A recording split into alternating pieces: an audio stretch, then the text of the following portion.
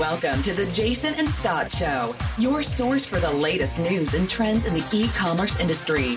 Featuring host Jason Retail Geek Goldberg, Chief Commerce Strategy Officer and Publicist, and Scott Wingo, CEO of Get Spiffy and co-founder of Channel Advisor.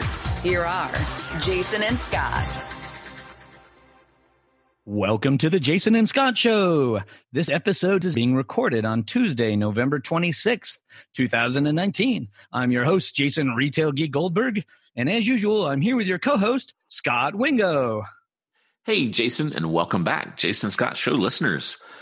Well, we're all here on pins and needles waiting for the first results of holiday 2019. So we thought while we're doing that, we would warm up your data analysis brain functionality with some guests that are focused on retail data. We are really excited to welcome to the Jason and Scott Show. Both of these folks come from NPD. We have Jeremy Allen. He is the Group President of Checkout, and Patty Altman. She is the SVP Client and Business Development of Checkout. Welcome to the show, guys. Thanks for having us. It's an honor to be with you guys today. Yes, thank you. We are thrilled to have both of you, and sort of a tradition on the show, we always like to kick things off by having the guests share a little bit about their background. So, Jeremy, why don't you get us started? Can you tell us how you came to NPD? Absolutely. So I've been with NPD for about the past 4 years. My anniversary is coming up in December of this year. And I lead our checkout business, which we'll get into a lot more in this show. But checkout is NPD's startup business. We use receipts to measure markets and how consumers shop. We're very, very excited about this business. It's been a great investment and opportunity for us and for our clients. Prior to doing this and joining NPD, I spent about 5 years with Nielsen, which is also in the measurement space. I led the marketing effectiveness practice there, helped clients improve their advertising reach and resonance. And before that, I grew up in consulting, so I spent about 15 long years at McKinsey & Company. Wow, 15 years at McKinsey is actually like 83 years in people years. Yeah, and I have all the gray hairs to prove it. And Patty, can you tell us how you got to NPD? Yeah, absolutely. And thanks as well for having me on the show this morning. So I've been at NPD for 2 years, and I work on Jeremy's team. I lead the commercial side of our business. The mission of our team is to make sure that our clients use checkout buyer analytics in the most effective way, and typically to drive big strategic decisions, uncover opportunities, and all within the omni-channel space. Prior to NPD, I was at Ipsos for 7 years, and I had a variety of leadership positions there, everything from leading a global communication program to custom research and brand innovation and renovation. But the key probably to why I'm here at NPD now is my time that I spent at IRI. I was at IRI for 12 years, and I was in the consumer panel division working with longitudinal panel, very similar to what we do with checkout. And it was there that I learned the ins and outs of how to best leverage buyer analytics and really the power of that information. So, it's funny, but it feels like coming to NPD is full circle, because a lot of those studies that I did in the CPG space years ago, things like brand switching, new loss retains, you name it, they're the core of what we do at Checkout and how we drive value at our clients. That's awesome. So is it fair to say that you guys basically took the best of Nielsen and IRI and brought it to make an even better offering at Checkout? That's exactly right. So what's interesting is that panel analytics, what that basically means is you're tracking the same consumers spending over time. It's been a mainstay in the CPG space. So there's a product that Nielsen and IRI collaborate on called the Home Scan Panel, and that's where many of the CPG brands, the bread and butter analytics come out of that. In our space, we call it general merchandise and food service, the industries that NPD tracks. There hasn't been a longitudinal panel before checkout. So we're bringing those exact same disciplines that have existed for decades in CPG marketing to general merchandise. And it's been a huge opportunity, and our clients are thrilled with that innovation. Very cool. And just to make sure, so Jason and I are pretty familiar, but just to make sure listeners are tracking us, there's kind of two companies in this space. There's Nielsen and NPD. Nielsen, they do a lot of data around CPGs, and then you guys do the non-CPG stuff, which you're calling general merchandise. Is that a fair characterization? That's exactly right. So we track 24 industries, and it's basically we track everything that you cannot eat or put on your body. So meaning personal products. So it's clothing, it's jewelry, it's beauty products, it's sporting goods. We also do food service, so restaurant operators, all of those things that you'd find in a Target or a Walmart that don't fall into the CPG category, we track. Very cool. And then again, for listeners that aren't familiar with how this works at NPD, and then you're working on a sub project within there called Checkout. In the overall NPD, so you're in these 23 kind of non-CPG categories. I'll pick one of my favorites, which is automotive. How does that work? How are you tracking automotive data? Yeah, so if I just back up for a second, NPD has been in business for about 50 years, and we track these 24 industries, and we do it in two primary ways. So one is what we call POS, which stands for point of sale. So similar to a Nielsen or IRI, we take data from retailers, so all of their register receipt data. We aggregate that data, and we classify it into a standard hierarchy that we then use to measure product sales. With that, we can measure manufacturer brand share, we can measure retailer share, and it's really, we call it the data of record. So it's the standard by which companies measure their performance in our industries. So that is what NPD has been doing for 50 years. So it's retailer data aggregated, organized, and then given to the industry to measure performance. So that's one data set that NPD uses. The other one that we've used for a long time is consumer surveys. So POS data that we get from retailers tells you what sold, for how much it sold, and how many units sold. The consumer data, we really go out and ask consumers what they bought and why they bought it, right? So we call it the why behind the buy. Checkout is a startup that gives us another way to measure what consumers do. The difference with Checkout that we'll get into, as Patty mentioned, it's a panel. So historically with our consumer data, we would ask trackers. So we would ask the same questions, but of different people each month. With a panel, you're asking the same questions, you're getting the same information from the same people over time. And that's where the innovation comes in for us in these industries. That is awesome. And I always like to talk about the sort of panel data as observed behavior, what we actually see customers do, versus the survey data is more stated behavior. It's what customers said they do, which may or may not perfectly accurately reflect what they actually did. 100% correct. And that's why we love receipts. So if I get into Checkout for a minute, what's interesting or different about Checkout is exactly what you said. We would ask consumers what they bought, where they bought it, why they bought it. Receipts, we don't have to ask any questions, and it's factual. So what Checkout does is we have an app called Receipt Pal. It's available in the iOS store on an Android. Consumer downloads that app, and we ask them to take pictures of all of their receipts for all of their purchases. We also ask them to give us access to their e-receipts. So the core of Checkout is getting a consumer to give us information on everything they've purchased in the form of a receipt. We then organize that data in the same way we do our point of sale data, in the same taxonomies, the same hierarchies. It's classified the exact same way. And with that, we can measure what people are buying through their receipts.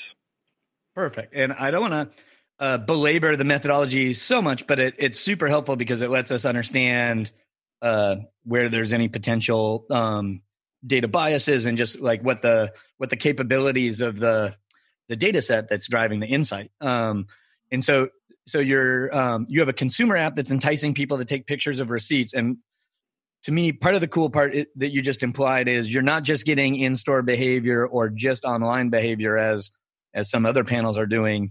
You are actually seeing the same person across their shopping habits on Amazon or Walmart.com and in a Target store or a Costco store. That's exactly right. And when Patty used the term omnichannel, that's exactly what we mean by omnichannel. We're really interested in trying to understand everything a consumer buys, where they buy it from a channel perspective and from a retailer perspective and from a brand perspective. And historically, measurement has been channel-centric, right? So you'd have an e-commerce measurement service, which we used to provide within Checkout. You'd have a brick-and-mortar measurement service, but what was missing there was the interaction across channels. And it's exactly what you just said. By getting purchases across all those different channels, retailers, and brands, we get a full picture of how a consumer is making decisions about what they'll spend and where they'll spend it. Awesome. And then I feel like you solved two other traditional data collection problems we have. You don't care how many different devices the customer used to shop, right? Because you're not using cookies. You're getting the receipt. So you see the same customer on their laptop and iPad, for example. Correct. And you don't care what the method of payment is, right? So if they pay with cash or a credit card, doesn't matter because they get a receipt in either case and you see that receipt. That's exactly right. And for some of the industries that we track, cash is extremely important. So if you think about food service and people buying a meal at McDonald's, cash is the dominant method of purchase. And if we didn't track the receipts, we'd miss all those cash purchases. So that's one of the advantages over credit cards, for example. Some sources that use credit card data to track spending. Perfect. So then, is there some unintended bias in your panel, like? Because it's people that are willing to download and use this app. It seems reasonable that they might skew more digital and therefore shop online more than Middle America or anything like that. Like, do you guys feel like there is some specific biases that you try to account for, or do I have that wrong? Yeah, there's always going to be a bias in any panel, depending on the data collection, depending on what's being asked. But what we do with Checkout is we use both weighting and projections just to make sure that we are eliminating as much of that bias as possible. So when we look at results from our panel, it is indeed best reflective of the average shopper for that category, for that brand, for that retailer. Perfect. And then, as I understand it, there's about 100,000 people in the panel right now, which sounds like a huge amount, but there's like 240 million households in the U.S. I'm guessing that you do some fancy math to somehow make the 100,000 represent all the households or all the consumers. Yes, fancy math is exactly what we apply to it. We have marketing research and scientists here who are the best in the industry, well-known people who have been doing this for many years. And we have both a weighting system to make sure who's in our panel is represented appropriately, and then projection systems to make sure they can project out to what the total U.S. Population would behave. So we take that 100,000 and make it represent the total U.S. population. Perfect. And if I can just add that 100,000, by early next year, will be 150,000. So we continue to invest and expand the panel because we believe we can accurately represent the population with 100,000. But in many of our industries, sample size is critical. So the more panelists we have, the more industries, categories, brands, and products we can track. So we're always trying to invest and expand the panel for that reason. Cool. So that's really helpful. And thanks for going through the Jason gauntlet of data questions. I'm sure you guys get this from clients all the time, so it's probably not foreign to you. A lot of times when I'm analyzing data, I find the real value is in kind of the surprises, both positive and negative, if you will. What are some of the most interesting surprises that you guys have seen from this project so far? So what was really interesting for me, one of the very first things that we did when we got the first long enough term data set to be able to observe consumer behaviors is we broke people up based on how much they spent online. So imagine a portion of the population that spends less than 25% of their spend online versus another portion of the population which are heavily engaged in e-commerce that spend more than 75% of their spend online. And what we're really trying to find out is, do retail preferences change? And you would think they obviously would, but do they change, and how do they change based on how much spend people do online and how engaged they are with e-commerce? And what was interesting is people that are primarily brick and mortar, the number one retailer, as you might expect, was Walmart. People that are primarily online shoppers, the number one retailer, as you might expect, was Amazon. What was fascinating, though, was to look at how the other retail preferences changed over time. And what we were really trying to understand was, were the big brick and mortar retailers able, through their .com offerings, to maintain their fair share of the market as people moved online? And for the most part, they weren't, right? And a big question that we're working with our retail clients on is, how do I present a multi-channel, omni-channel offer to consumers so that whether they love coming into my store or whether they'd really rather stay home and shop online, they're choosing me as their retailer? And an interesting example was Best Buy. Best Buy has done a phenomenal job of using their store assets, using their .com offering, really making it friendly for consumers. And they actually do better with consumers as consumers shift from buying predominantly in stores to predominantly online. BestBuy.com picks up more than their fair share of that heavy online consumer cohort. So that was fascinating. And we use that as an example with our retail clients to say, hey, don't worry about Amazon as the behemoth. You can win. You can create a compelling offer for consumers. Do what you do well. Use all of your assets, and you can actually win with consumers as they make that shift online. You mentioned automotive earlier. It's a really good example for automotive clients where online penetration is still low, But as they're thinking about consumers moving more online for automotive purchases, those retailers are really trying to figure out how do we win from the very beginning with an omni-channel, multi-channel offering for those consumers. Very cool. Any other insights from this population that's like using less than 25%? So I guess they're doing more Walmart. Any other interesting, like what is that type of a person? Is it a lower income cohort, or is it certain parts of the country, or what? How would you think about that person? There's definitely, it skews lower income and more middle America, as you would expect, right? So we're still seeing, and you guys know this way better than we do, we still see that internet and e-commerce shopping does skew to where the population centers, it skews toward the coasts. That's where you have the leading edge shoppers that are much more comfortable with technology. You have a much higher presence of internet availability, although it's becoming ubiquitous now. So it's middle of the country and lower income that does skew toward that lower online engagement cohort. Okay. So you mentioned something that was interesting. You talked about a retailer like Best Buy sort of I'll call it out punching their weight in omni-channel, which is fascinating to me. I have a premise that in our industry a lot, we work based on these urban legends. And, we often don't have data. And so like by word of mouth, like, omni-channel shoppers tend to spend more than in-store shoppers. And that sounded good when some CEO said it to the shareholders. And then it became sort of a de facto fact in our industry. And then data sets like yours come up and we get to either confirm or debunk some of those urban legends. So I am specific. I am curious on that specific example. Is your data showing that omni-channel shoppers that use both online and in-store tend to be more valuable for retailers, or is that an urban legend? I think it depends on the category. So a lot of times what we do is we'll segment consumers based on spending into a heavy spending group in a category, medium or light.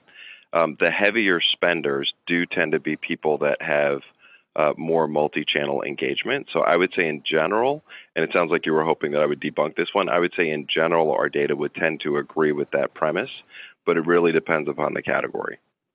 In fairness, I'm probably out of business if you debunk that. So, so I'm fine. Okay, I thought you wanted me to be a contrarian, and I can't be on that point. No. If you jumped in and said any money you spend on digital is a total waste of funds, I'm probably in big trouble. Fair enough. So thank God I dodged that bullet. I don't want to put you on the spot, but were there any other sort of surprises to you in terms of omni-channel behavior, or like are there any retailers like that you wouldn't have expected that are doing really well at capturing their share? Or any categories that tend to skew more omni-channel? So in terms of categories that skew, what I will point out is the automotive example that I pointed out earlier. I would say there's a couple of categories like automotive and home improvement where they have been able to benefit from watching other categories and other retailers as consumers shifted online, and those retailers didn't embrace it and really take advantage of all the assets that they had to make sure that they were getting their fair share. They're doing a better job out of the gate with an omni-channel offer. So if you think about an Advance, for example, the buy online, pick up in store, which is a unique capability that you have if you have a physical store location. If you're changing the muffler on your car, it's pretty urgent for you to get it quickly, right? You may not be able to wait until the next day, but to be able to do the shopping, figure out what part you need, be able to look up a model number online, select exactly what you need, and then go drive over and pick it up to be able to complete the repair. Our auto retailers found that was a very compelling value proposition. So figuring out what you do well and where you can win and where your stores actually are a benefit to you is something that I've really been impressed with some of the auto retailers we've observed. And home improvement similar is much earlier. Many people thought, God, you're never going to buy lumber online. Well, you're right, but there's a huge assortment of items that are in a Home Depot or a Lowe's. Many of them are very friendly for e-commerce. And being able to figure out that buy online, pick up in store, the multi-channel offer, they can really learn from best-in-class retailers like Target that have done a really good job figuring out how to appeal to the consumer with all the different channels and features that they offer.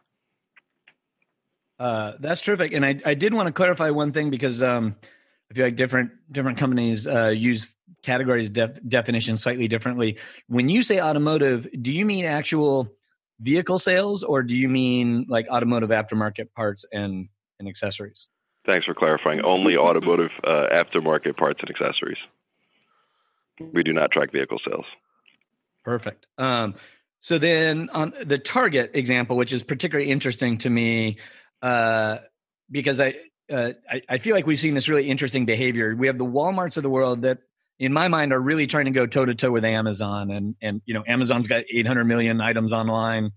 Walmart's rapidly expanding their offering and trying to match same day shipping and all of that. I feel like when they zigged, Target actually zagged and said, "Hey, you know what? We're not going to be the everything store.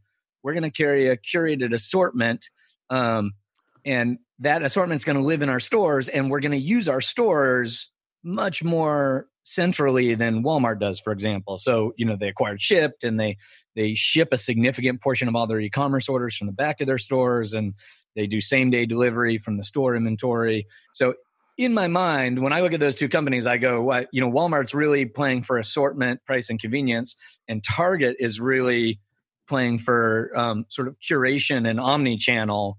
Does that show up in your data that that omni-channel is more relevant to Target than Walmart? So I agree completely with the stories that you just laid out on those two companies, and our data does support that, at least as of right now. Target.com is doing better than Walmart.com in a fair share sense with people that are heavier online consumers. So the facts would support that. And I, what I love about the Shipt example that you brought up, it's very consistent with the Target brand, right? So, when I was growing up, and I guess I'm old, but people will call Target Target, right? But if you think about the Shipt delivery service, you have these part-time, in many cases, working moms or work from home moms that are coming into your home. They're unpacking your groceries. They feel like they're a part of the family. It's a very personalized brand experience. So the way they've done it is very consistent with their brand heritage, in my opinion. Very cool. It wouldn't be a Jason and Scott show if we didn't talk a little bit about Amazon. You've already mentioned them a little bit there. One of the things I always am curious about is when you kind of look at the macro numbers, you see that Amazon's about half of online sales. So my first question related to Amazon is does that track with what you guys are seeing?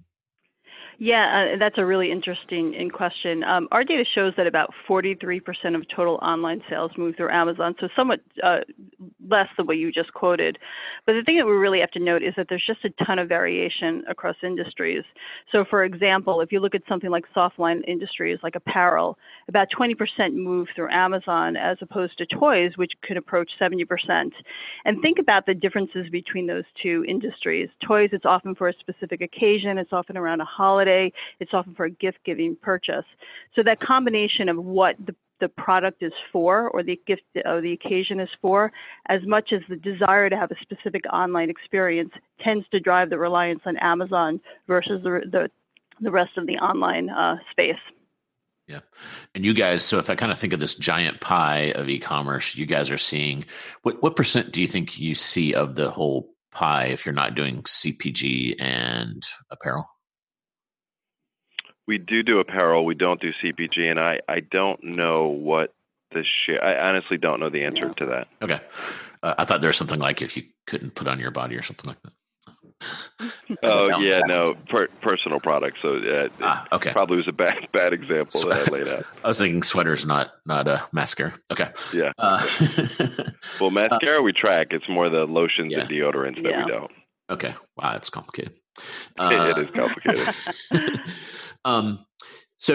So when you read the headlines, and Jason and I go out there and talk to a lot of retailers, and I've spoken at NPD shows about Amazon, you do get this feeling that they're on this kind of like, they're unassailable and unbeatable. Does the data indicate any kind of tips that you would give to retailers or brands of how to kind of quote unquote beat Amazon or to at least kind of slow down their headway?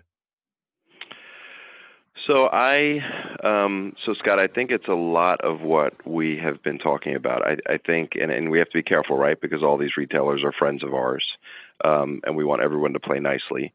But having a physical store where you can engage with consumers on a different level and be there for them and build that relationship and greet them in person and form an impression of a brand that's a connection with a person is a real advantage.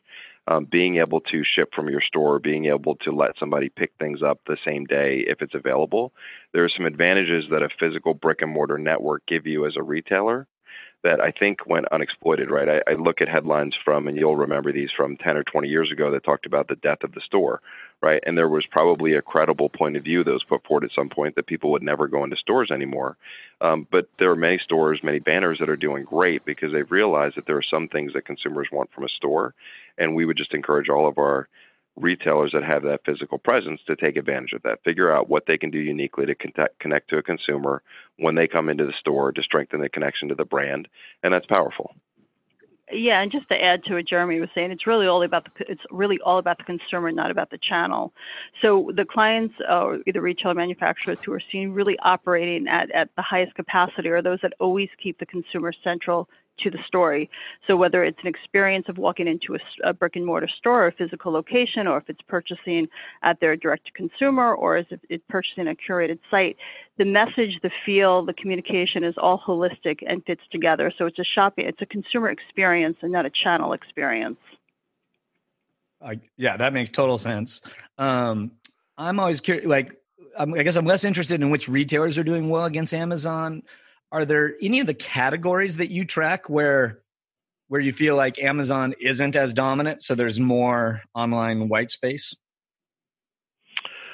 So Patty mentioned just statistically, apparel and the softline categories, especially when you get to fashion, is one where we see a lot of players other than Amazon do well, right? There are a lot of .com, pure play, e-commerce retailers that have brands that speak to something and speak to consumers and stand for something, and those do really well, right? I think that's a place where we would all acknowledge that there are a lot of other players in that space, and it's not one that Amazon seems to be dominating or moving toward dominance.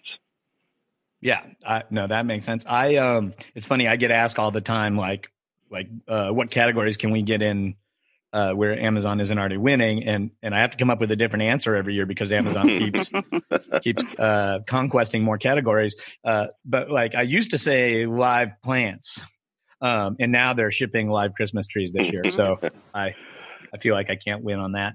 I'm actually regretting I didn't ask you a question earlier when I was in the data gauntlet, so I want to revisit that. I'm assuming that, or I know for a fact that both retailers and brands are customer of your data. But I'm guessing how they use it is slightly different.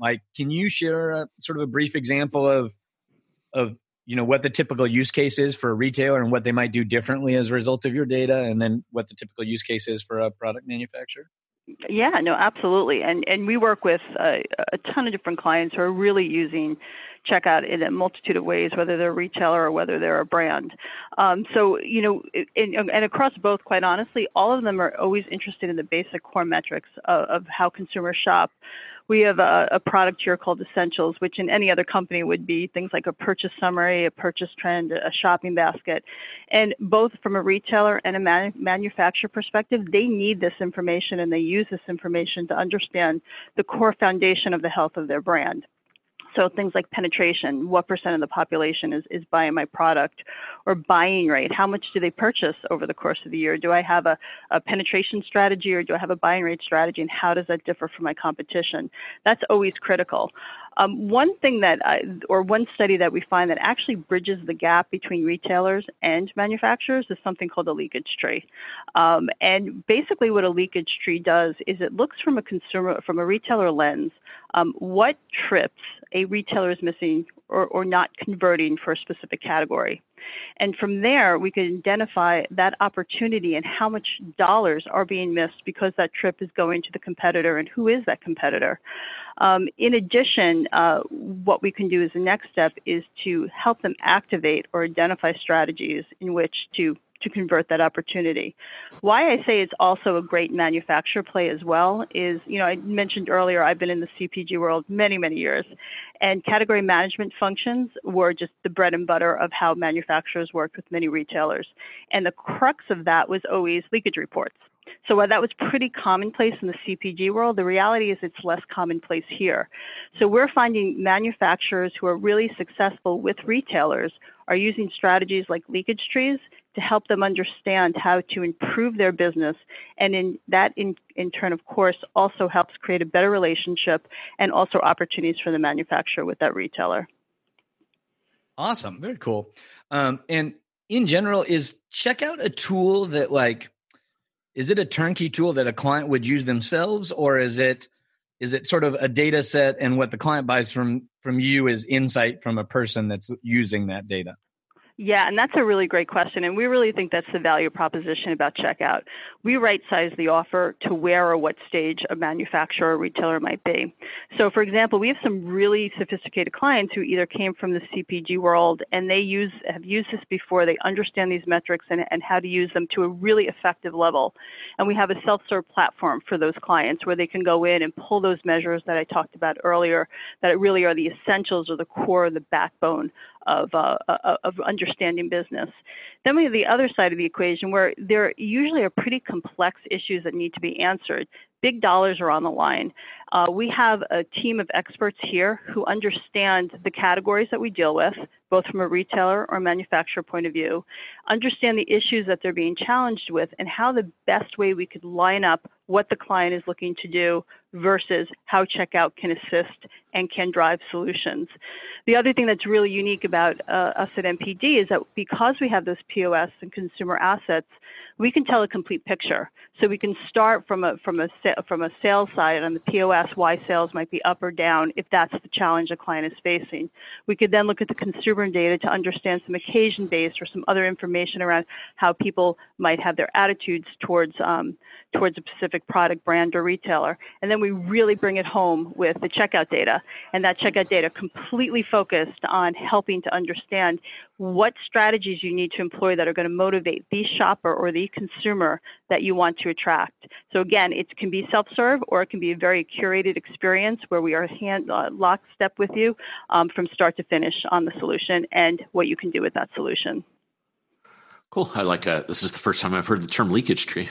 I feel like I want to go cut down the forest of leakage trees. And that notion of leakage is really important, because if you think about fundamentally what it means is the retailer's been successful at bringing someone into their store, and yet they're choosing to leave their store to buy somewhere else, right? So being able to figure out what was I missing from this category, from a category perspective or a brand perspective or a price perspective, what didn't I have that made that consumer who I already did the hard work to get them into my store, what am I missing so that they had to go to one of my competitors to make that purchase? That's powerful. And we do that across all the categories to show retailers where they're leaking and why. Yeah, one of the topics I'm kind of fascinated with is what we call Mallageddon, right? So we're definitely seeing problems at malls, obviously, at this point. Macy's just recently announced their reporting, and they kind of blamed their problems on the fact that a lot of the other anchor tenants at malls, like Sears, are closing. Some of the data I've seen, I can't remember where this comes from, but they're showing, not only are mall visits down, but the intra-mall shop visits are down too. So people are very transactionally going to the mall and going to the Apple store and getting some AirPods and then leaving the mall. And they're not kind of, ringing the register at 6 stores that they used to. Do you guys have any kind of mall level insights that you can talk about? It's a great question and probably something we should study, but we haven't. So I will put that on the list of things that we should look at. Awesome. Cool. But we would have a solution for it. So if a client did come to us and said they wanted to understand that, we have something called the sequencing study, which we can understand over a course of a day of someone's shopping experience. If they purchase at Macy's, what they did next, and whether it was brick and mortar or did they then go online and purchase something. So as long as they're physically purchasing something during the course of the day, we could help identify where they had to go out from that initial purchase to get other items. And again, it could be online, it could be in store. Yeah. Okay. So kind of a little bit of a pivot here. And this is something that Jason and I have been pondering for literally, I think, 5 years now. So here on the show, we talk a lot about the data out there at a macro level of how fast is e-commerce growing. So generally, you have ComScore, and I think it's the Department of Commerce, but it's through the Census Bureau. They say that online sales are growing 15%, and they kind of put something like, depending on whose survey you look at, 13 to 15% of sales are online. But then, on the show, we always do these news shows, and we have Amazon is over 25%, Walmart's over 30%. This is just their online sales. Target over 50%, Shopify, even like eBay is kind of relatively flat. So it feels like either someone is losing tremendous share in there that we don't see, or the 15% number is wrong. Do you guys have any insight into which of those things is possible? Or maybe there's something I haven't even imagined going on here. So I don't know what's driving it, but I can say that the Department of Commerce number of 15% is consistent with our numbers. We see growth from 13 to 15, 16%. Quarter on quarter, that's something we publish in a study that we do called Retail Trends. That's very consistent with the numbers that we're seeing. So when you see outlying examples of people with double-digit growth, 40, 50% growth, I guess I would be with you that they must be taking share from somewhere, but I also don't know where that is coming from. Yeah, maybe another way to ask this. My sense is that some of these brick and mortar guys that are just really not continuing to keep their share. So I'll pick on like a JCPenney's because they've been in the news, but not asking you specifically. But I guess one counterexample is, are there examples of omni-channel going really poorly? And is that more the norm than it going really well, like the Best Buy example?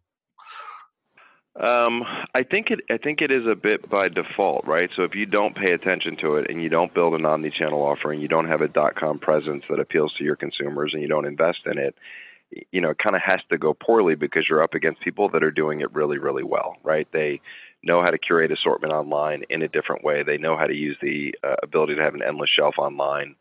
They know how to do targeted marketing to bring people onto their site. So if you're not doing that, your .com presence can fail to take off. And I think you raise a great example. We probably do have many retail examples where it's not a place where they've invested, maybe because they had to focus in other areas and it hasn't taken off, and they probably are not capturing their fair share. Which is, of course, always sad. And I guess it's going to have to remain a mystery why we have this disparity of numbers. My own theory, we talked at the very beginning, sort of surveys versus observed behavior. The U.S. Department of Commerce data, which many data providers index their data to, essentially is a survey. They send a letter to a retailer and say, what percentage of your sales were online? And in many cases, they've been sending that letter to the same guy for 40 years, and that's a store guy. And so, the answer to that survey doesn't necessarily tie directly to the ERP system of every retailer. But be that as it may, I'm kind of curious. You have all this juicy, real data from customers. I have to imagine that there's some kind of common mistakes that you see repeated over and over again that you try to evangelize with customers. Are there any recurring themes that you tend to talk about that you can share with our audience? Yeah, and it goes back, I think, to a little bit of what we spoke about before. Really, the shopper or the consumer has to be at the center of every single strategy. So it's not enough to just say, we need a direct-to-consumer or we need a brand.com website to help supplement our sales. It has to be something meaningful and fit to what the consumer expects or the shopper expects about the experience and what they know about the brand. So it really has to all fit together. While we know that some of our clients have moved away from having a separate e-com or separate digital teams, we still see this being a separate function when really it should be just one holistic approach. It should not be separated. So where we see clients winning more often than not is where the consumer experience is addressed holistically and it's not siloed in different channels. Where we don't see it happening is where it's either an afterthought or it's not a connected experience for the shopper. Yeah, we certainly would observe the same. It's kind of sad that we're still having this conversation in 2019. But in my experience, retailers have gotten a lot better about talking about having the customer at the center and not having silos. But that doesn't necessarily mean that the organization and the metrics that they pay attention to behind the scenes are perfectly integrated.